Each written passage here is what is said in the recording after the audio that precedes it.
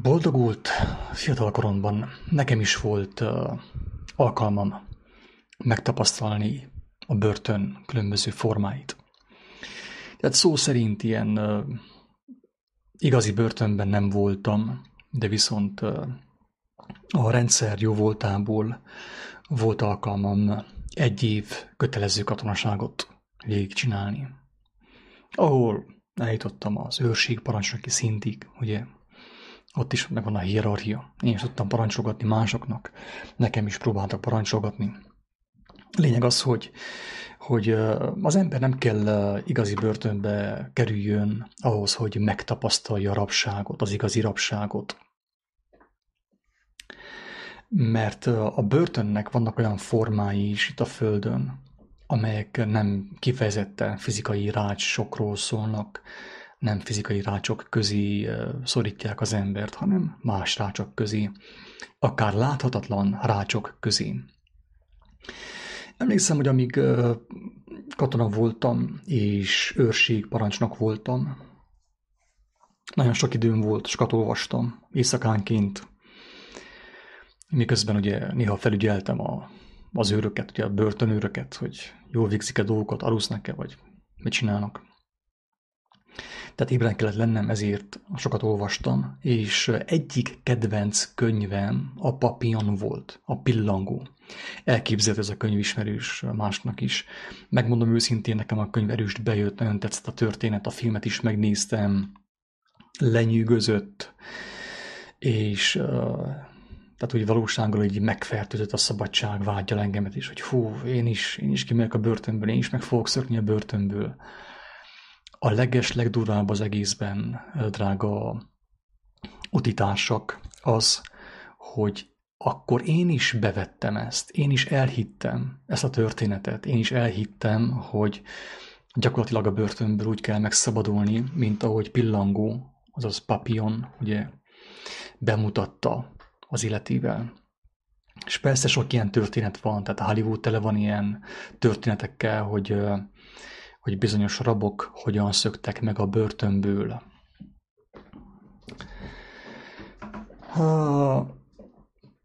És hát persze, mint mindig, és mint más is, én is ugye a főhőssel voltam, drukkoltam neki, hogy tudjon megszökni a börtönből, hogy szabad legyen, és együtt éreztem minden nehézséggel, minden problémával, amit ő meg kellett éljen a börtönben, meg a szabadulási ugye, vággyal küszködve.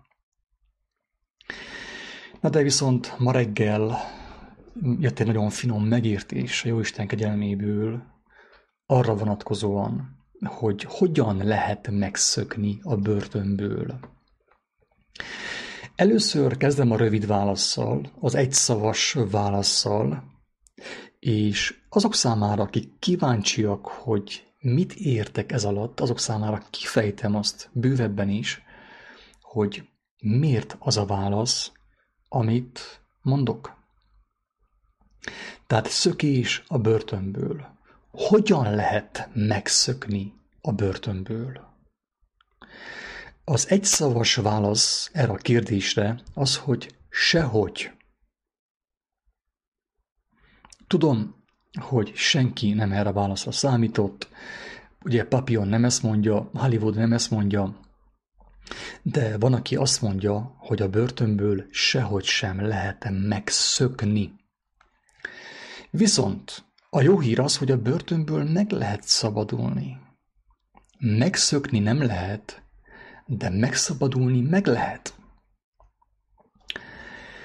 És akkor most a következő percekben kifejteném, igyekszem minél rövidebben és tömörebben kifejteni ezt a választ, azok számára, akiket komolyan érdekel az a kérdés, hogy hogyan lehet úgymond megszabadulni, vagy megszökni a világ börtönéből, a különböző megkötözöttség, különböző bilincsekből, amelyek ugye hozzábilincselnek, hozzáláncolnak a földi dolgainkhoz.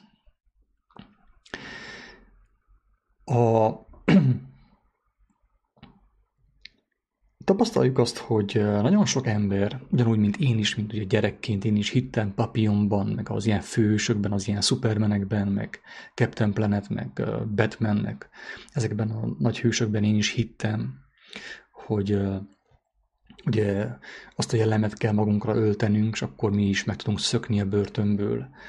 De viszont azért nem lehet megszökni a börtönből, mert mi juttattuk magunkat börtönbe. Mert mi akartunk börtönbe menni. Tudat alatt, megtévesztve, mi választottuk a börtönt. Ha meg akarunk szabadulni a börtönből, nyilván a szabadulást is mi kell válasszuk, de ezt már tudatosan, és nem kell megszökni a börtönből, mert a börtön kapui maguktól kinyílnak azon rabok számára, akik már készen állnak a szabadulásra. Őszintén bízom benne, hogy érthető, amit mondok. Igyekszek lassan beszélni, ne dadogjak, meg ne hadarjak. Tehát minden egyes rab előtt kinyílik a börtön ajtaja, amikor ő már készen áll a szabadulásra. Viszont ha ő nincsen készen nem áll készen a szabadulásra, meg akar szökni a börtönből, akkor szó szerint az életét kockáztatja. És jobb börtönben lenni, fogságban, rabságban lenni, mint meghalni, elveszíteni az élet lehetőségét. Tehát, aki meg van érve a szabadulásra, megtudta, hogy hogyan került börtönbe, azelőtt az ajtók maguktól kinyílnak. Nem kell ő erőködjön, nem kell megszökjön, és nem kell kockáztassa az életét. Azáltal, hogy egy őr meglátja őt és lelövi. Ugye? Persze, akik ismerik valamennyire a kiáltó szót, vagy ismerik azt, hogy mivel foglalkozok, nagyjából tudják, hogy itten képes beszédről van szó, metaforikus beszédről van szó, úgymond nyelveken szólásról van szó, amit, hogyha az ember megért, akkor fennáll a lehetőség annak, hogy ő is szabadulást fog nyerni a börtönből, előbb vagy utóbb, de viszont nem megszökéssel, mint ahogy például Vas Albert is egyik regényében mutatja, hogy más megszökött a börtönből, elszökött az oroszok fogságából, hanem úgy, hogy ha a börtön feloldódik, a börtönnek a kapui feloldódnak az én lelkemben, akkor a börtön kapui kinyílnak fizikálisan is, fizikailag is kinyílnak előttem, és szabadon kimehetek, sértetlenül kimehetek, és a börtönőr nem fog engem lelőni. Ez a megértés ma reggel érkezett, tehát szintén ráébredtem szinte erre a megértésre is. Ugyanis sokat beszélgettem mostanában különböző emberekkel, akik valamilyen börtönben vannak. Tehát szó szerinti rabokkal, töltelékekkel, nem, konkrétan most nem beszélgettem mostanában, de olyanokkal, akik benne vannak például egy rossz kapcsolat, egy rossz házasság börtönében, vagy egy vallásnak a börtönében, vagy valamilyen rendszernek a rabjai, ilyenekkel sokat beszélgettem, tehát sok ilyen börtöntöltelékkel, sok ilyen rabbal beszéltem, és az érdekes az, hogy az összesnek az jár a fejében ez a hollywoodi történet, hogy meg akarnak szökni a börtönből. Nem tudják szegények azt, én sem tudtam egyébként, hogy azáltal, hogy meg akarok szökni a börtönből, az életemet kockáztatom.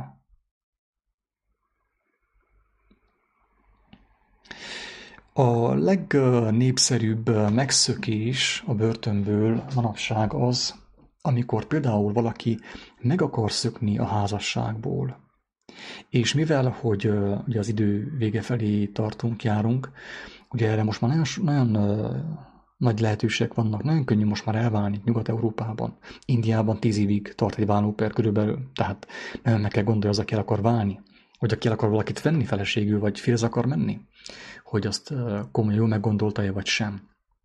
Itt nálunk azt hiszem, hogy 150 lej, az nem tudom, talán 10 000 forint, és 2 aláírás, ennyi, külön vannak válaszolva az emberek, és ezáltal egy ilyen, mondjam azt, egy nem legitim szabadulást nyernek a rossz házasság börtönéből, mert úgy szabadulnak meg belőle, hogy előbb nem tudták meg, hogy kerültek bele a börtönbe.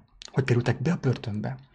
És aki nem tudja meg, hogy került be a börtönbe, és a megszökést választja, az a börtönt, a belső börtönt, a lelki-szellemi börtönt, ami benne van, ami őt fizikálisan börtönbe jutatta, magával fogja cipelni, magával fogja hordozni, és ennek következtében a következő börtön még durvább lesz, még keményebb lesz, még fájdalmasabb lesz.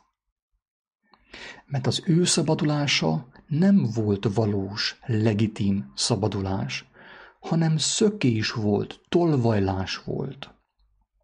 Tehát tolvaj módra létszel le az ilyen ember a börtönből, annélkül, hogy megtudta volna, hogy hogyan került ő börtönbe, és a hogyant Isten segedelmével felszámolta volna. Az okot Isten segedelmével felszámolta volna. Viszont, aki nem számolja fel az okot, a börtönbe kerülésnek az okát, lelki okát úgymond, az nyilván szökni próbál, és szökés közben még az életét is elveszítheti. Sajnos. Van egy nagyon szép történet, ami most így hirtelen értelmet nyert számomra, és tényleg áldottam az Úristent, a mindenek teremtőjét, hogy ennyire gondoskodik arról, hogy megértsem az ő tervét. Van egy olyan történet, most nem fogok én lapozgatni a Bibliában, nem az a dolgom, hogy folytával lapozgassak a Bibliában, hanem az, hogy amit eddig meg tudtam tanulni, meg tudtam érteni, azt lehetőleg szeretetteljesen és kedvesen megosszam embertársaimmal. Tehát van egy olyan történet valahol, hogy ott az apostolok, talán Pál és Péter, vagy Pál és valamelyik másik, vagy Pál és az ő egyik tanítványa börtönbe kerültek. Szó szerint fizikai börtönbe kerültek. De ők nem olyan emberek voltak, akik összetolták magukat, amiatt, hogy őket börtönnel fenyegették. Tehát ők annyira bíztak az Úristenbe, a gond viselőbe, hogy szinte énekelve mentek be börtönbe. Tehát nem tolták össze magukat, amiatt, hogy őket börtön fenyegette, mivel hogy ugye olyan dolgot hirdettek, ami ütközött a császárnak, a vallásnak, az akkori papi hatalomnak a filozófiájával, tanaival. Tehát ezért kerültek ők börtönbe. De ők nem féltek, nem rettegtek a börtöntől, hogy most akkor vajon mi lesz velük. Elfogták őket az emberek, meg is ölhetik persze. Fennállt a veszélye, hogy megölhetik őket. De ők ismerték a tanítást. Ismerték a tanítást. Tudták, hogy egy veréb sem esik le a fáról a mindenható tudta nélkül. És a mi életünk sok verébnél többet ér. Mi tehát sok verébnél kedvesebbek vagyunk az Úristen számára. És ez nem úgy működik, hogy hirtelen engemet elkapnak, bevisznek a börtönbe, és nem tudom, mit csinálnak velem. Mert hogyha én igazságban járok, maga a gondviselő, oltalmazó kezem kihoz engem a börtönből, mert nem történhetik velem semmi addig, amíg ő meg nem engedi. És amikor ő megengedte, ahhoz nekem ad erőt, hatalmat, tehertűrést, és abban is úgymond meg fog mutatkozni az ő ereje.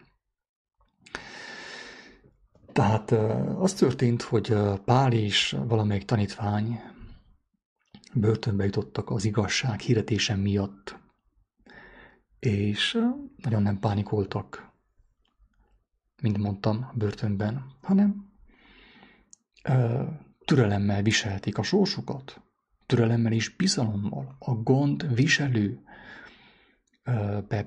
vetett bizalommal viselték a sorsukat. És mi történt? Az történt, hogy a börtönajtó megnyílott magától. A börtönőrök elaludtak, és ők kimentek a börtönből. Azt hiszem úgy van fogalmazva, hogy egy angyal megnyitotta az ajtót, a cella ajtaját. Talán az őrök elaludtak, és ők szépen kisétáltak a börtönből. Ők megszabadultak a börtönből. Nem megszöktek, hanem megszabadultak. A szabadulás lehetősége felkínáltatott számukra. Ez mit jelent? Azt jelenti, drága szerető igazságkereső utitárs, hogy én nem kell aggódjak amiatt, hogy börtönbe kerülök-e, vagy sem. A szabadulásom miatt sem kell aggódjak, nem kell én megszökjek a börtönből. Mert az én szabadulásom garantált a mindenható által. Itt megint a babiloni példát lehet felhozni, hogy érthetőbbé váljon ez a dolog, amikor Jeremiás mondta királynak, hogy óriási bajban vagytok, mert eltértetek a mindenható útjáról, az ő igazságaitól elfordultatok, óriási bajban vagytok, hamarosan meg fog támadni titeket az ellenség, a babiloni sereg. De hogyha most Istenhez visszafordultok az igazsághoz, az ő igazságához, akkor megoltalmaz titeket. Persze a királynak ez nem tetszett, ezért ugye bebörtönözte Jeremiást, a profétát, megbüntette őt, kínoszta meg minden. Viszont amikor látta, hogy amit ő mondott, amit ő jövendőlt, az kezd beteljesedni, akkor hirtelen elővette Jeremiás, hogy Jeremiás, mit is mondtál, hogy akkor meg kéne térni, Istenhez kéne fordulni? És azt mondta Jeremiás, hogy nem. Azt akkor kellett volna, amikor mondtam, most már mást kell csinálni. Kérdi a király, mit kell csinálni? Azt mondja, hogy hát a legjobb, amit ebben a szituációban tehetsz, az, hogy önként vonulsz be a rabságba. Megadod magad, és önként fogságba vonulsz, önként börtönbe vonulsz. Mert jobb a börtönben, mint a halálban. Persze a királynak nem tetszett, mint ahogy a mai embereknek sem tetszik, mert sokkal ugye a fülük a pozitív gondolatokra van kiélezve, kihegyezve, ugye a füleket csiplandozó gondolatokra, ezért az ilyen szavakat meg sem hallják a legtöbben már sajnos. Tehát a király nem akarta meghallani, mit mondott a próféta, és ezért ugye hadba vonult, és nagyon sokan meghaltak. Akik nem haltak meg, azok Isten kegyelmébe részesültek, bekerültek a fogságba, de a fogságban, mint mondtuk már, nagyon sokszor mondtuk ezt, a fogságban az embernek ugye a kényszerböjtben, hogyha már önként nem vállalt a böjtöt, akkor a kényszerböjtben az embernek még mindig van lehetősége a szabadulásra. Arra, hogy meglássa, hogy milyen hazugságok, milyen úgymond sátáni dolgok vitték, ördögi tanok vitték be őt a börtönbe, a fogságba, a lelki fogságba, a rossz házasságba, a rossz kapcsolatba, vagy különböző rendszerekbe.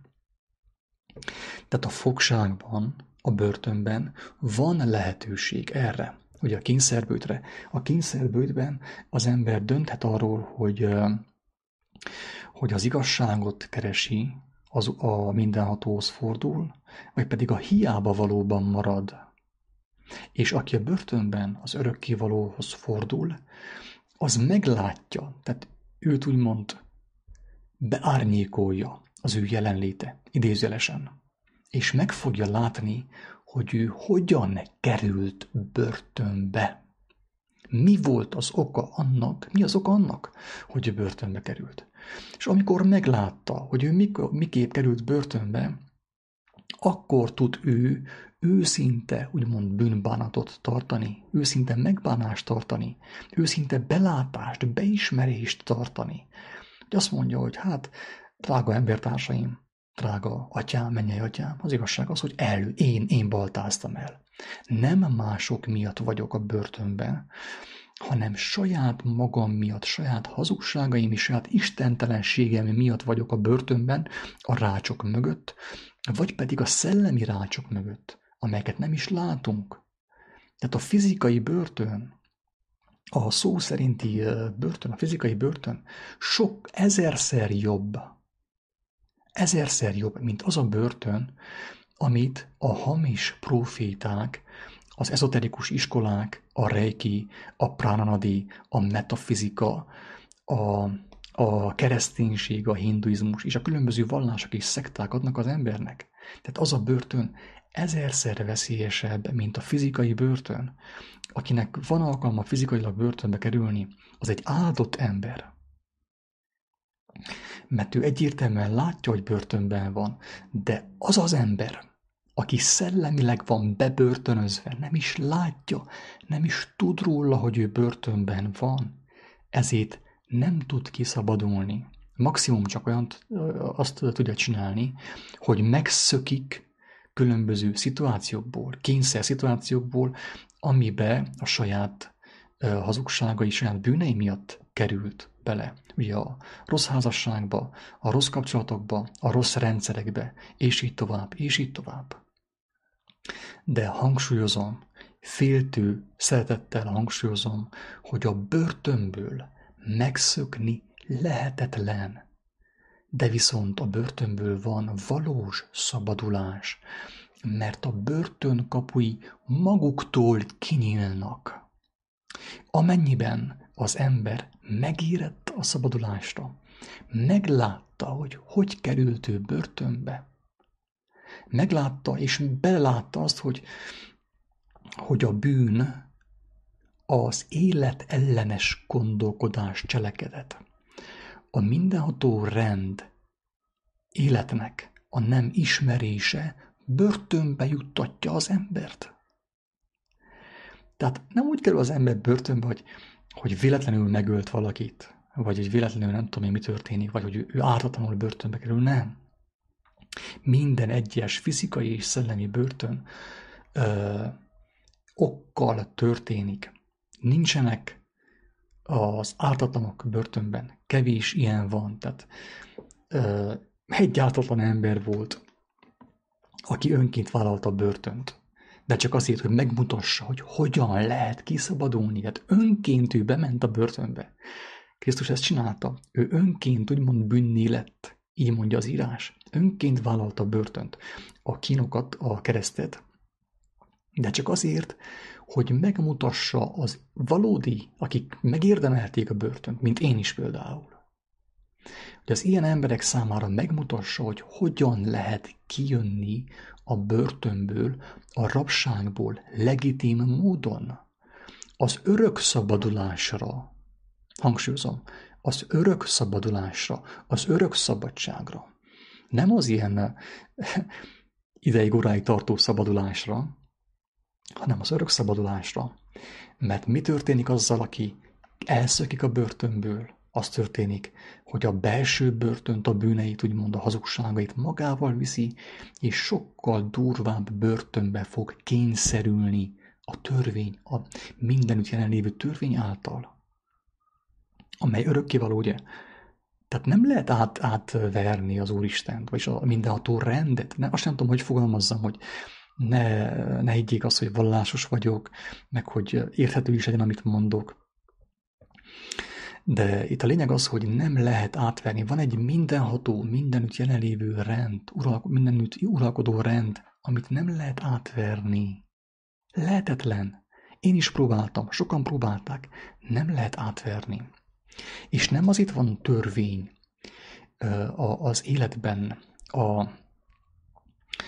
a fizikai dimenzióban is, mert Mózes leírta. Nagy valaki azt higgye, hogy azért van törvény, mert Mózes leírta. Fordítva. Azért írta le Mózes, és a többi proféta, meg a többi látóember, tehát többi Isten gyermeke, Istenben lévő ember. Azért mutatott rá a törvényre, mert az van. Az mindenképpen van. Hogyha Mózes egyetlen egy sort nem írt volna, akkor is volna törvény, amiről ő írt. Tehát nem azért létezik, mert Mózsi bácsi leírta, vagy nem tudom, melyik bácsi leírta a törvényt, vagy melyik proféta. Nem ezért van törvény. A törvény örökkévaló mindig is volt. És mindenki, aki azt nem ismeri, és nem akarja megismerni, és elfordul tőle, a törvény átka alatt van. Ezt már sokszor mondtuk. De úgy igazából csak akkor fogja az ember ezt megérteni, amikor ő személyesen kezd kutatni, keresni, érezni az igazságot, akkor fogja megérteni, hogy hogyan működik az életnek a rendje, az élet törvénye, és hogyan lehet valós szabadulást nyerni.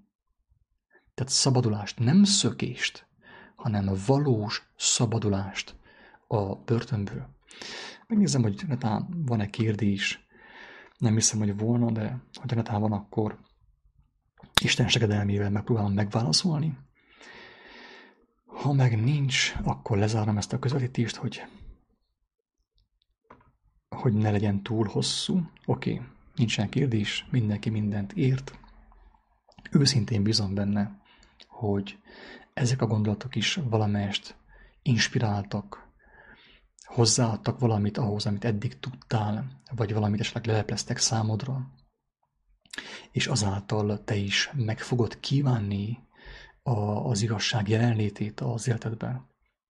És nem azt az igazságot, amit a Facebookon olvasol, nem itt-ott, hanem azt az igazságot, ami benne van a légkörben, benne, itt van mindenhol, körülvesz bennünket. És ami által az ember tényleg szabadulást tud nyerni a börtönből.